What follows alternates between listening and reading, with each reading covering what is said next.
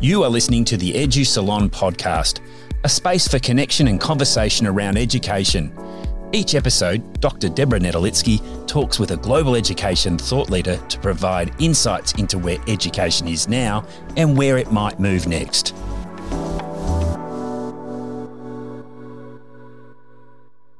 Hello, and welcome to the Edu Salon podcast, now recorded on the lands of the Kaurna people of the Adelaide Plains, to whose elders past, present and emerging I pay my respects. My name is Deborah Nedolitsky, and today I'm delighted to be speaking with Summer Howarth. Summer works across Australia with school leaders, teachers, policymakers and students. She's the founder of Eventful Learning Co, leading projects, often at national scale, and supporting organisations and governments with strategy, content and learning experiences. Summer worked as a teacher and leader in schools in New South Wales and the USA, has lectured at Sydney University, and served as innovation consultant at the Australian Institute of Teaching and School Leadership, commonly known as AITSL. Welcome, Summer. Thanks, Deb. It's so good to be here. It's great to be here with you. Let's start the conversation. And I wanted to start with the concept of learning design, because you call yourself a learning designer. And I suppose what I'm interested in is why that term design and what does it mean to be a learning designer, and what makes good learning? How does one design good learning for others? Very good question. I think I'll start from the top. Why do I call myself a learning designer? Because once you step out of the classroom or policy or any of the spaces, it's really hard to give yourself a job title. And I refuse consultant or thought leader or any of those things to be my job title. But design has always been something that I've really connected to and learned more about and practice the art of. And then design is an intentional pathway from one point to another.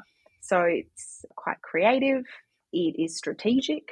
It is deliberate, it is disciplined, it is intentional. And I think in that sense, when we pair learning with that, there are very deliberate things that we can do to engineer a learning experience, a piece of learning content, a strategy towards that knowledge transfer and understanding. So I think the two can go hand in hand. But largely, I do think that there is that sense of a learning experience designer. I love to step foot in, how is this feeling for someone, or how is this going to kind of be part of their journey? And I like to backward map it from there. So yeah, it's a big, interesting question. Design and learning and, identity. You started out big here. Well, I see snippets of the kinds of learning experiences that you design and therefore, I suppose, deliver and take people through. And I find it really interesting that you just said that you think about how people are going to feel about it afterwards and then backward map. So rather than thinking almost of the knowledge or skills takeaways, it's actually, is this going to be energizing? Is this going to be something that sticks in an emotional way? So is that something that sits at the core of when you're designing a learning experience? Yeah, it really does. That sense of what is the kind of pervasive nature of that exchange of time with someone, which I know sounds very, very esoteric, but it is that sense of, okay, if this has set me off into a feeling of possibility or a feeling of being heard or seen, which is some of the experiences that I do have to sort of design and engineer, or is this a feeling that I feel, exhausted like a brain boot camp because I have just co-created something? I think then to sort of almost map that back into, okay, well then there's certain skills that we need to activate, there's certain dispositions. So it's everything for me, Deb, from the music that's played when people enter the room, the font or the color story that's used, the way in which things are sewn together, either in quick succession or quite slow. There's always a deliberate nature around, okay, what is that sort of mindset that I'd like to be able to, it does sound out a little bit like engineer, like it's not that I want to kind of brainwash here, but I certainly think that there's a lot of different elements there that when folks walk out of the room, that measure of success is, are they feeling like we want them to feel in terms of that outcome that they wanted to achieve as well. So it is taking it on a personal journey. Can't always succeed in that, but certainly being true to the process of connecting with the user and designing for the user in mind is front and center of what I do. And those words, engineer and design, talk to that intentionality of the deliberate putting together of the experience in a particular way. I have heard you also sometimes use actual bubbles in your Oh, yeah. in your learning experiences. Oh, But yeah. I guess as you're talking, I'm thinking about some of the work I've done. You know, my PhD was actually in professional learning that sticks, really, was what that Yeah. was about. Yeah. What is it that actually transforms or changes what we do and what we believe, and that professional learning actually needs to change either how we think, what we believe, or what we do. Often you have to change your beliefs, I think, before your practices. So you're kind of creating learning experiences for a wide range of stakeholders in education that are ones that you hope that as they step away from those, it's not just a feeling, but it's some actions that go beyond that as well, that there's something maybe that's shifted for them in that time. Oh, big time. To me, as much as we've just spoken about the sort of how I want people to leave that space, emotionally, cognitively is so important. I think we've both been to enough PL. In fact, you've been to more than most because you actually have a PhD in this, to know that sometimes it is truly a waste of time. That comes from a first do no harm principle. Like if what I'm doing is not going to have that shift in either your cognitive possibility on what's next, give you a tool set or a skill set or a knowledge set that is highly applicable. I'm steering away from the word transformative. I don't think that I would ever put myself in a transformative bucket. However, I'll leave that to the punter to decide. But if it's not doing that, then there's plenty of other things that teachers, school leaders, students, anyone that I work with can be doing. So it has to be definitely more than a feeling, and certainly something that is very tangible to take away. And I guess the other thing I know that you do is more than the sort of one-off, sort of the summer show for 2 hours and then drop the mic and off you go. Like, a lot of your work is actually ongoing relationships with people or organisations or projects. Some of the ones I'm really interested in making sure we have a chance to talk about today are the ones that are around student voice. You know, student agency is a pretty hot button topic at the moment. But actually, I think the work that you do is really where you've seen the rubber really hit the road on that in a real, tangible, powerful, maybe transformational way. And I'm thinking about the work that you've done for the Northern Territory Learning Commission and the New South Wales Ministers' Student Council. I wonder if you can talk about some of that work, partly from a student voice point of view, but I suppose also from that project management of taking something and having an ongoing relationship where the snowball just keeps rolling and the work just keeps building too. Oh, look, you're spot on. I think my least favorite things to support people in doing, even though I'm always, if I can be helpful, I can be helpful, is certainly those one-offs. It's important to be able to build scaffolds and then take them down again. So definitely not building a dependency model, but an ongoing relationship is super important. So some of my favorite times of those relationships is when I've been able to design myself out of the picture. Whether it be someone saying, you know, we've got you in here because we need the confidence to be able to design and build and run our own things, then being side of stage per se with them, and then just being one to push it out and to get people on board. For example, some of the work with, you know, zoos or, as you're saying, the doves. That's all about setting up a structure that has that longevity and that evergreen notion that I will still be looking at it in 50 years' time and see the design tenets in there because they've been co-created with people who care a lot. But certainly others have been taking on that baton. So last week before, I think it was the first gathering of 2023 for the New South Wales Doves, the student voice group. And we made a really deliberate decision that I would be online while they were in the room, working with the students who were empowered by the others in the group to facilitate it, almost sort of teach them the process of facilitation. I did a consultation. What do they want to achieve? How we can design that session with a long game to what will it look like in 12 months' time and what did it look like 12 months prior, keeping the legacy alive with that future lens. And those things, you know, work well and sometimes don't, but the design of it is there as well to say, look, that wasn't a one-off and time lost. This is all about a process. We're now 8-ish years into the Northern Territory Learning Commission. The design of that has the absolute scrappy tenets of when that was written on a whiteboard all those years ago to now representing well over half of all learners in the Northern Territory, because it is definitely built on some sustainable rhythms of work. some very, very clear support mechanisms, very, very targeted outcomes, and again, a very solid process of design and inquiry at its core. So there's lots of different pieces like that, but I always personally come to it with my job here is to make myself redundant in the delivery and infused in the process. Well, it's resonant from a previous podcast episode, actually. Dylan William was on here and he said the teacher's purpose is to make themselves redundant. That actually, as you say, you build those scaffolds so that people can dismantle them and they no longer need them and they no longer need you is almost the ultimate success as a teacher or perhaps a learning designer. But I think that I'd love for our listeners to hear a bit more about that Northern Territory Learning Commission and the Youth Voice Peak Group. And I'm thinking you've got that from a kind of a national Department of Education government kind of a scenario. But I wonder if you can explain it and then maybe we can draw it back to, okay, I'm in a school.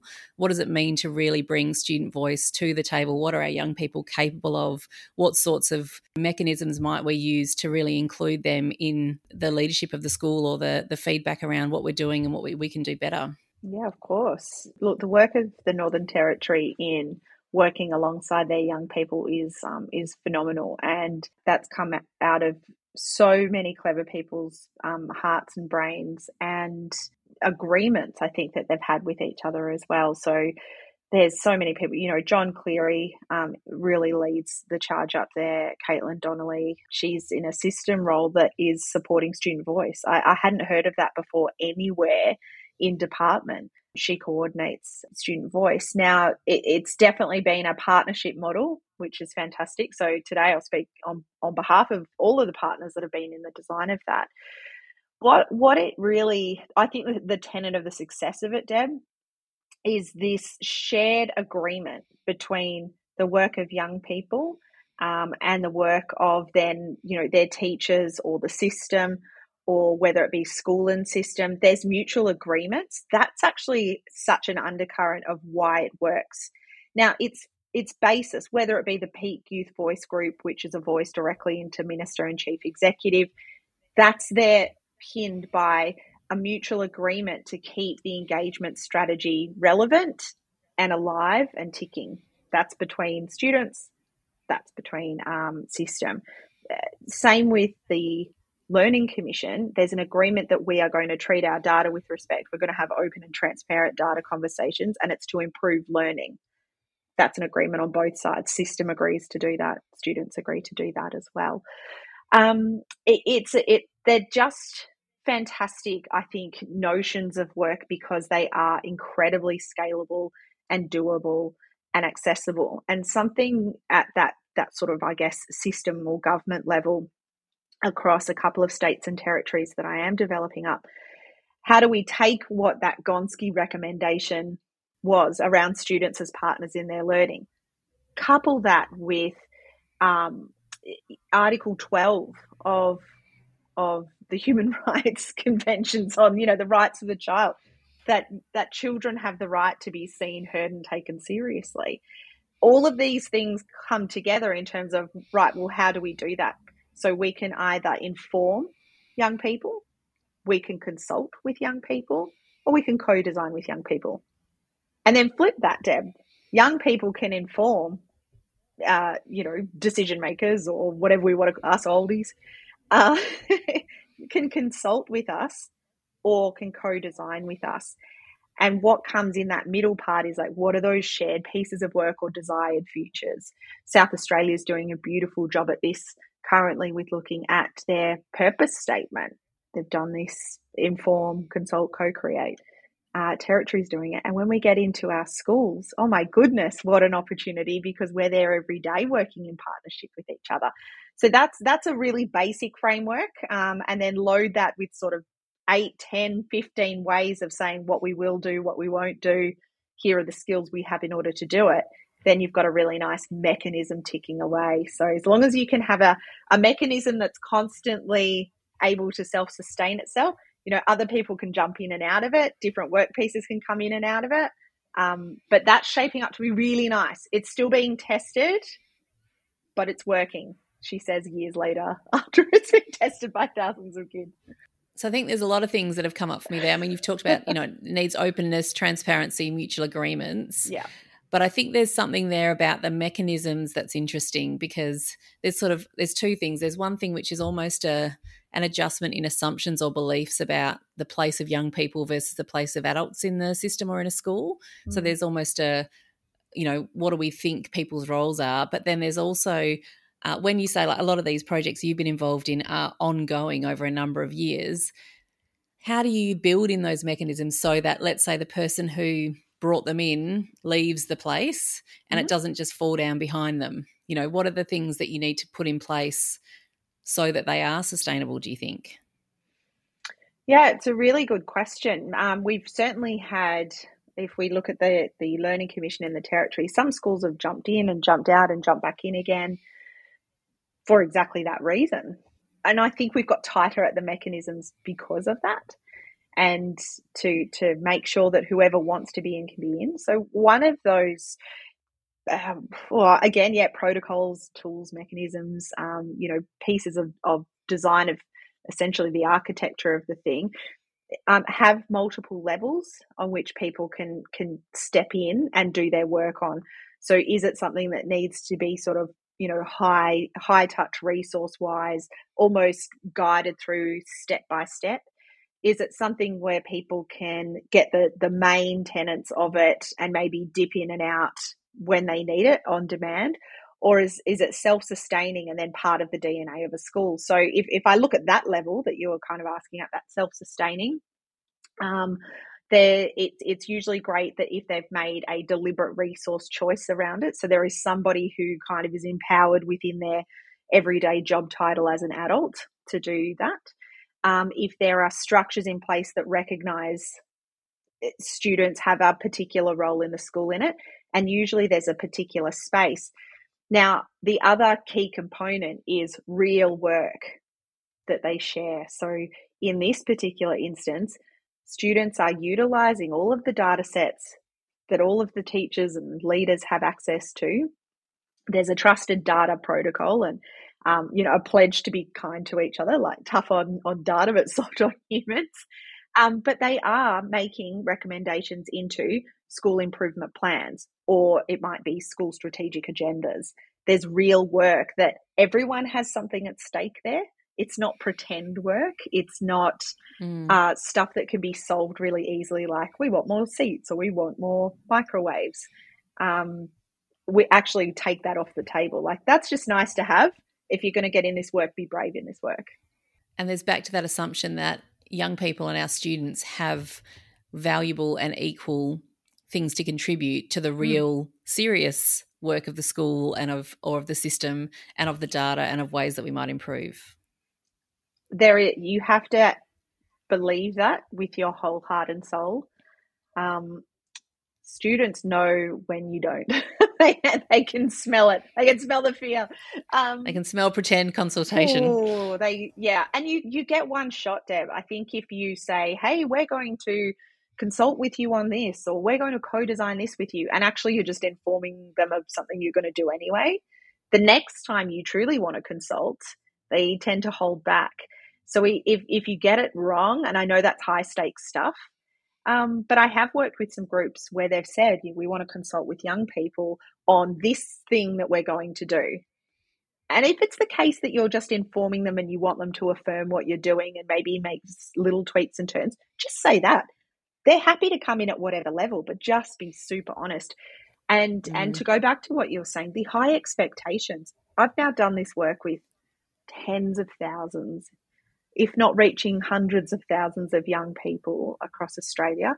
And I'm yet to encounter a young person that takes it as an opportunity to go hard at a teacher's practice or a principal's decisions and practice. They're invested in having a great day at school just as much as the rest of us. So they go hard at, what the possibility and the potential. They investigate the data, but they're so ready to partner in whatever improvement that is, as long as that's your intention as well.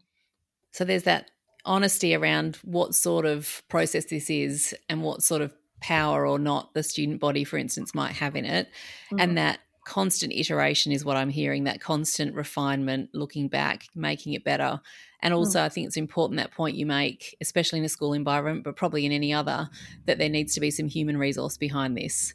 And often if you add something as like the last point on a deputy's job description, it's not going to get the love and attention that it needs for it to be really successful, that it needs to almost be someone's baby sometimes, that someone who's going to fight for it, advocate for it, make sure it's carved out. I would agree. And, I don't want certainly there to be this sense of, well, we don't have the resource, so therefore we can't do it. It might be not a last dot point, but if it's certainly a priority in some way, prioritize it really visibly, either that be in a human resource or in a space in a school or in a particular priority of work that's prioritized. And there's a big enough container that something needs to fill it, right? Like not just a lunchtime meeting every 3 weeks. That's not a big enough container. Then there's going to be some real action and motivation around it. The other thing that I find as this maybe the scary part, maybe even scarier than putting a resource towards it, is what data are you going to reveal and make open and available for a bit of a data dive and some questioning. That's pretty terrifying. But again, young people, students, they're very protective, I want to say, of the data. They understand the weight of what that means and what that is, and always treat it with the respect that it deserves. So it's a beautiful process if we get out of the way, kind of hold on tight. And that's why we need really good processes and protocols and mechanisms. That's where you need to be tight, loose with the rest, tight with the processes and the protocols. And I'm thinking now about young people, but also about teachers and about policymakers and about stakeholders across sort of education. One of the things we spoke recently at the ASIL South Australia Hot Topic Night, you and I, in conversation, that was super fun. It was a good time. And one of the things, it was fun. One of the things that I think really resonated with the audience was your line around build long tables, not high fences, I think was the line. Yeah. Build long tables. And that's sort of running on from what you're just talking about here. It's actually about more including and more collaboration and more working together rather than dividing or saying, well, that's not for you. So I think that collaborative piece is really important. And we talked quite optimistically, I think, about maybe some of the things we learned in the pandemic and before and beyond around the importance of collaboration across countries and systems and schools and stakeholder groups that can therefore help us to make things better for everyone. I just worked with a group today that they were small groups from all different schools, some of them, for want of a better term, competitive schools with each other. That environment of enrollments, well, that's for another day, but I guess schools who traditionally possibly wouldn't work together. The power of them saying, here's a big chunky question that actually, if we get it right, might have impact on not only our students, but students kind of everywhere and across the system. And then had this mentality of like, okay, let's drop the fences. Let's build this long table. And they actually split up in groups and solved each other's, or not solved, but helped solve each other's challenges under this kind of trust and generosity of spirit of we're getting right back to why we got into this in the first place, and the kinds of futures that we want to see and the stuff that we hope we're seeing across schools in well after we sort of retire. That's where I get that sense of once we drop the fences and build a long table, anything's really possible. And those words there I think are really important: trust, generosity. And you talked a bit also about that moral purpose of why we get out of bed in the morning to do this work, and we do it for a similar reason, maybe for slightly different students in slightly different areas. Right. I mean, one of the other things that you say about yourself on your website, Summer, because I've been looking, Oh no. but I think it's also thing. Yeah, you go have another look afterwards. Is something that I think plays out in the way that you talk, which is that you're a champion of teachers. And I wonder, there's this sense of collaboration, but trust, generosity of spirit, moral purpose, but maybe, teachers don't always get the best deal. Do you want to talk to me about your thoughts around the teaching profession and maybe what we need to be injecting to support teachers? Give them all of the things. Give teachers all of the snacks, all of the money, all of the things. But apart from that, oh, look, I just think teachers are the best people in the world. They really are. They do so many different things in the day, from acute, honed, skilled professional who engineers these experiences and outcomes for lots of young people who are showing up in cognitively different spaces, emotionally different spaces. They then provide them with basic human needs, and then somehow are strategic around all of the things. And I guess that's, for me, when I see teachers in crisis, personally, professionally, when I read rhetoric around what teachers should be doing. The media loves shoulding all over teachers and schools. And just, I think some of the general conversations around, the low professional status of teachers, it grinds my gears, because it's such a skillful, soulful, nuanced calling and profession that is deeply and profoundly invested in doing great work no matter what.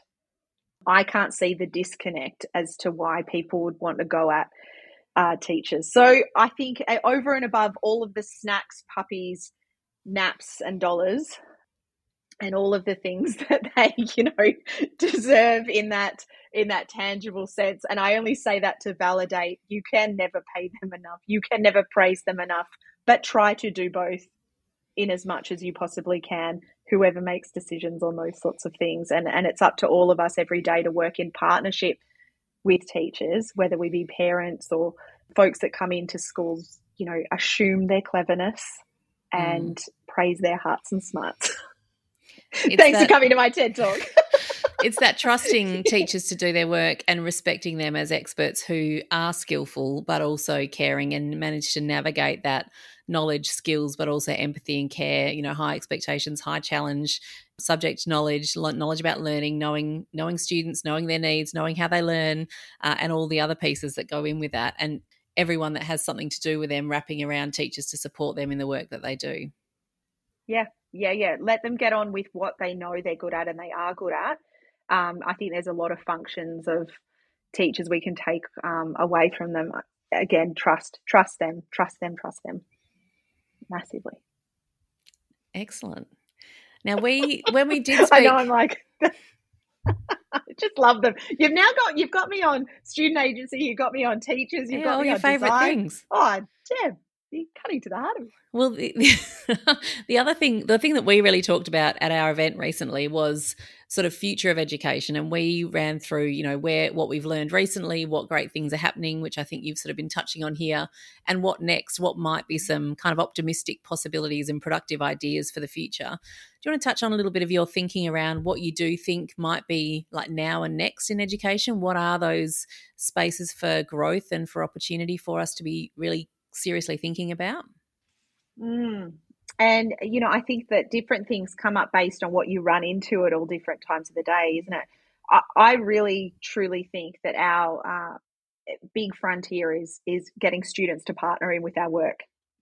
And if we can do that, my gut feel from anecdata, which I'm talking to a PhD here, talking about data and research, sure. But in my observations as someone who sees a lot of work in different places, when we partner with students on some of the big pieces around, improvement in learning and improvement in outcomes, improvement in belonging, culture and climate, all of the things that we deeply value, there is a cognitive reduction in our workload. It might not be an actual and operational, but teachers have reported back saying, when I've done this work alongside students, I'm not second guessing all the time, or I'm not preempting a, difficult conversation or anything like that. I feel like I'm celebrated and supported and trusted because students are there on my side. So I really do think that that's a horizon and a future. I don't think school is going anywhere. And I love that.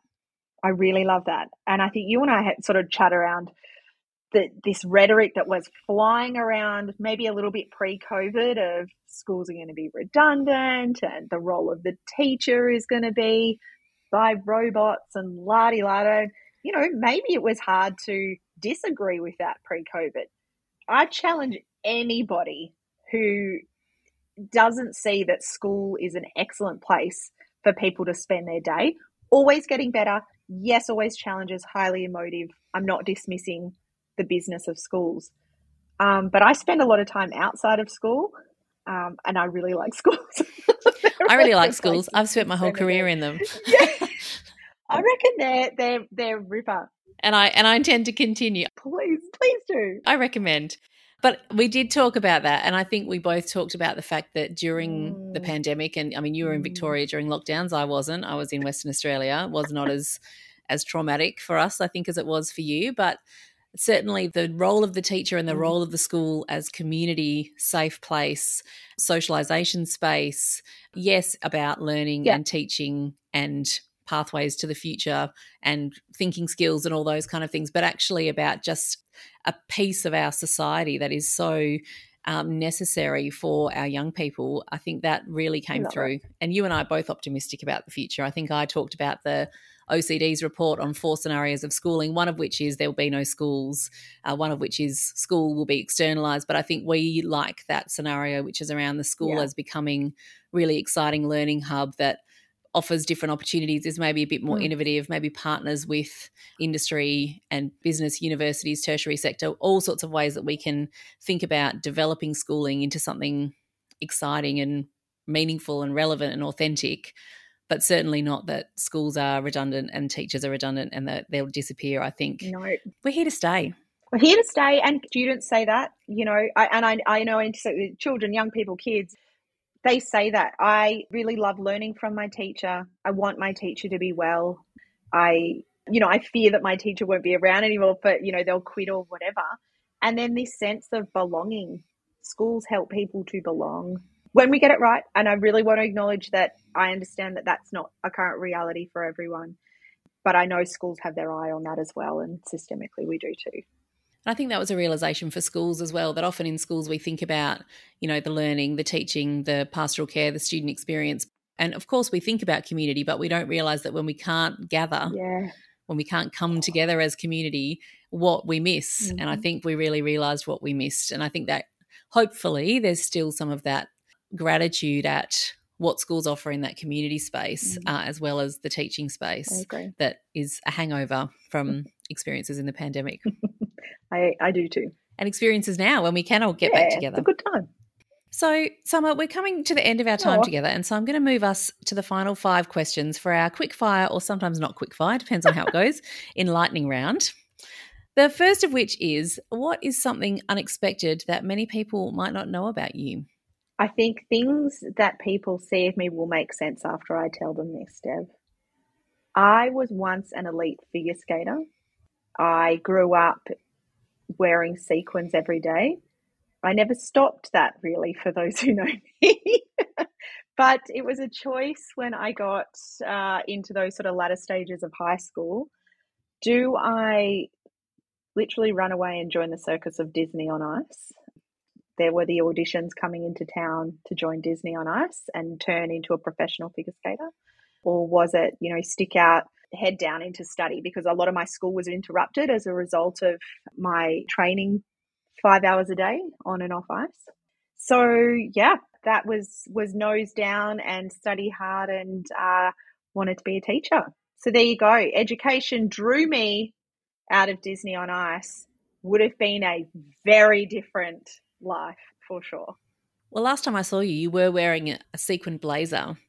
I'm wearing sequin pants right now. So Disney on Ice, figure skater forever. Forever. Oh, we can't see the sequin pants. It's such a shame. No good for podcasting. There's all kinds of pennies dropping for me now, Summer, and I'm sure for some of our listeners as well. What about something that is currently on your desk? Well, as we both know, and you've seen me working from your office, sitting on a couch with a laptop. So I don't have a desk. So I'm going to talk about what's on my desktop. And it is working on lots of different projects. We'll get to that in a second. But actually what's physically on my desktop is an animated sketch of one of my sausage dogs. And I've been playing with them as little icons for some of the learning design on when you see this sausage dog, and he's the pink dog, that's going to stretch your thinking. So there's a couple of clues there for learners around stretching your thinking. And the other colour, which is an orange sausage dog, is about providing shortcuts or the lowdown on how we can really get around our thinking or that task. So that's what's on my desktop at the moment, are two cartoon stylized sausage dogs. Figure skater, educator who uses sausage dog icons and metaphors for learning. Correct. It's all coming together now, isn't it? It's all coming together. And we can see why you have so much fun in the work that you do. You're talking to someone who used Alice in Wonderland as part of her PhD. So, I understand a good metaphor. There are so many reasons why we're having this conversation, and we'll have 1,000 more. So who is someone that inspires you in the work that you do? Oh, I really thought about this one because I can't pinpoint one. This is actually the hardest question that you could ask, because I guess it's a persona maybe of people and some of these young people that I, talk to, and they say things like, I'm just here to stand up for my school and my teachers, and I'm here to stand up for, my learning, and that really drives me in the work. But a particular person, I want to say John Cleary up in the Northern Territory, because I just reckon he's just a ripper. He's teacher, principal, system leader, school leader, and just forever brings this effervescence to things that can be incredibly operational and dry. And I think whenever I'm having a bit of a why aren't the people listening sort of day, or why are the humans like this day, John will always be there to kind of catch that, but also make sense of the world in this really way of, I always walk away thinking everything is going to be fab. So if I had to name a person, it's John Cleary. Fantastic. And great to have those people who are able to buoy you in the work that's, it's good, but it's hard sometimes. Yeah. And you do come up against barriers. It's hard, and often it's surprising some of the things people will throw rocks at, Deb, and or claim as their own, and you think, come on, this is the work of kids. Look at what they're doing, and sometimes you've just got to make sense of that in your mind or in dark corners, and you need allies to go again. Otherwise, you'd just walk away from it. You would. So I'm gonna pause for a minute in the quickfire round and just ask about, because you are so optimistic and you are so energetic and you are so positive in the way that you plough forward with possibilities. Fall forward often. What is it that you do find? I mean, you said, sometimes people can be surprising or disappointing maybe, but what is it that you find are those challenges that you need to go, oh, hold on a minute, we need to work through this? What stops you in your tracks sometimes or makes you feel challenged? People that want to have a crack on Twitter at teachers, but you see me very swiftly tell them to get in the bin. That used to bother me. You know what? It's low expectations of what young people and people who work in schools are capable of doing, but particularly when we're talking the student voice stuff. Mm-hmm. And there is a deep and wide reality of low expectations, and it bothers me greatly. And a lot of those low expectations of kids who probably need the most support and resource, and often their story just feels like it's ignored, or that's just the way it is. Those are things that keep me up at night when there might be a kid who says something like, why are you so nice to us? I find that really tough. So seeing inequities, seeing young people experiencing low expectations and trauma and things that, I think there's a lot of folks in there who can, support and professionally support that. And I certainly don't have a wide skill set on that. But when we have generalized low expectations, when we say, let's give kids a voice, really though, I find that dissonance really hard to reconcile. But that's also offset by the fact that you see young people from all over the country in all different contexts doing amazing things. Correct. It is offset by that, and often that can even be worse, Deb, because I see it and it's like, I don't get why you can't. Here's a proof point. Here's a case study. What more do you need? So that's probably something where I could get a little bit better at the comms and the self-management. but it gets me down. Well, let's change gears. Back to the positive. Back to the sparkles and the sequins. And that is... the light in the dark of Summer Howarth. Here it is, the light in the dark. Dizzying highs and the terrifying lows. It's all here today on the Edgy Salon. But so tell me about what is something that you've got coming up that you're excited about? I am so excited about the National Student Voice Forum. So that was part of the Education Ministers meeting minutes that came out in December. I've been working with the New South Wales Doves and a student who actually put that submission forward that there should be a national kind of convening of a ministerial advisory group of students. She's fantastic. She did that of her own accord. It then was ratified by chief executives and ministers and secretaries across states and territories, and they agreed that the first convening would be in 2023. And so we facilitated an online session to build the mechanisms and the structure as I do, and really excited to be involved in facilitating that and getting that off the ground this year. I'm so excited about that. Fantastic. And my final question is, if you were to distill your current thinking about education to its essence, what is one thought or resource that you would leave listeners with? The thought is the kids are all right. They want to partner with teachers. They want you to be at your best. So open that door to partner with them on that. But the kids are all right. Well, thank you so much, Summer, for joining me today on the Edu Salon. Thank you so much. Thank you for the work you do. You are extraordinary. Thank you. Much appreciated. Thank you for listening to the Edu Salon podcast. You can join the conversation by subscribing to this podcast and sharing it with your network, by giving this podcast a rating or review, and by connecting with Deb and her guests on social media.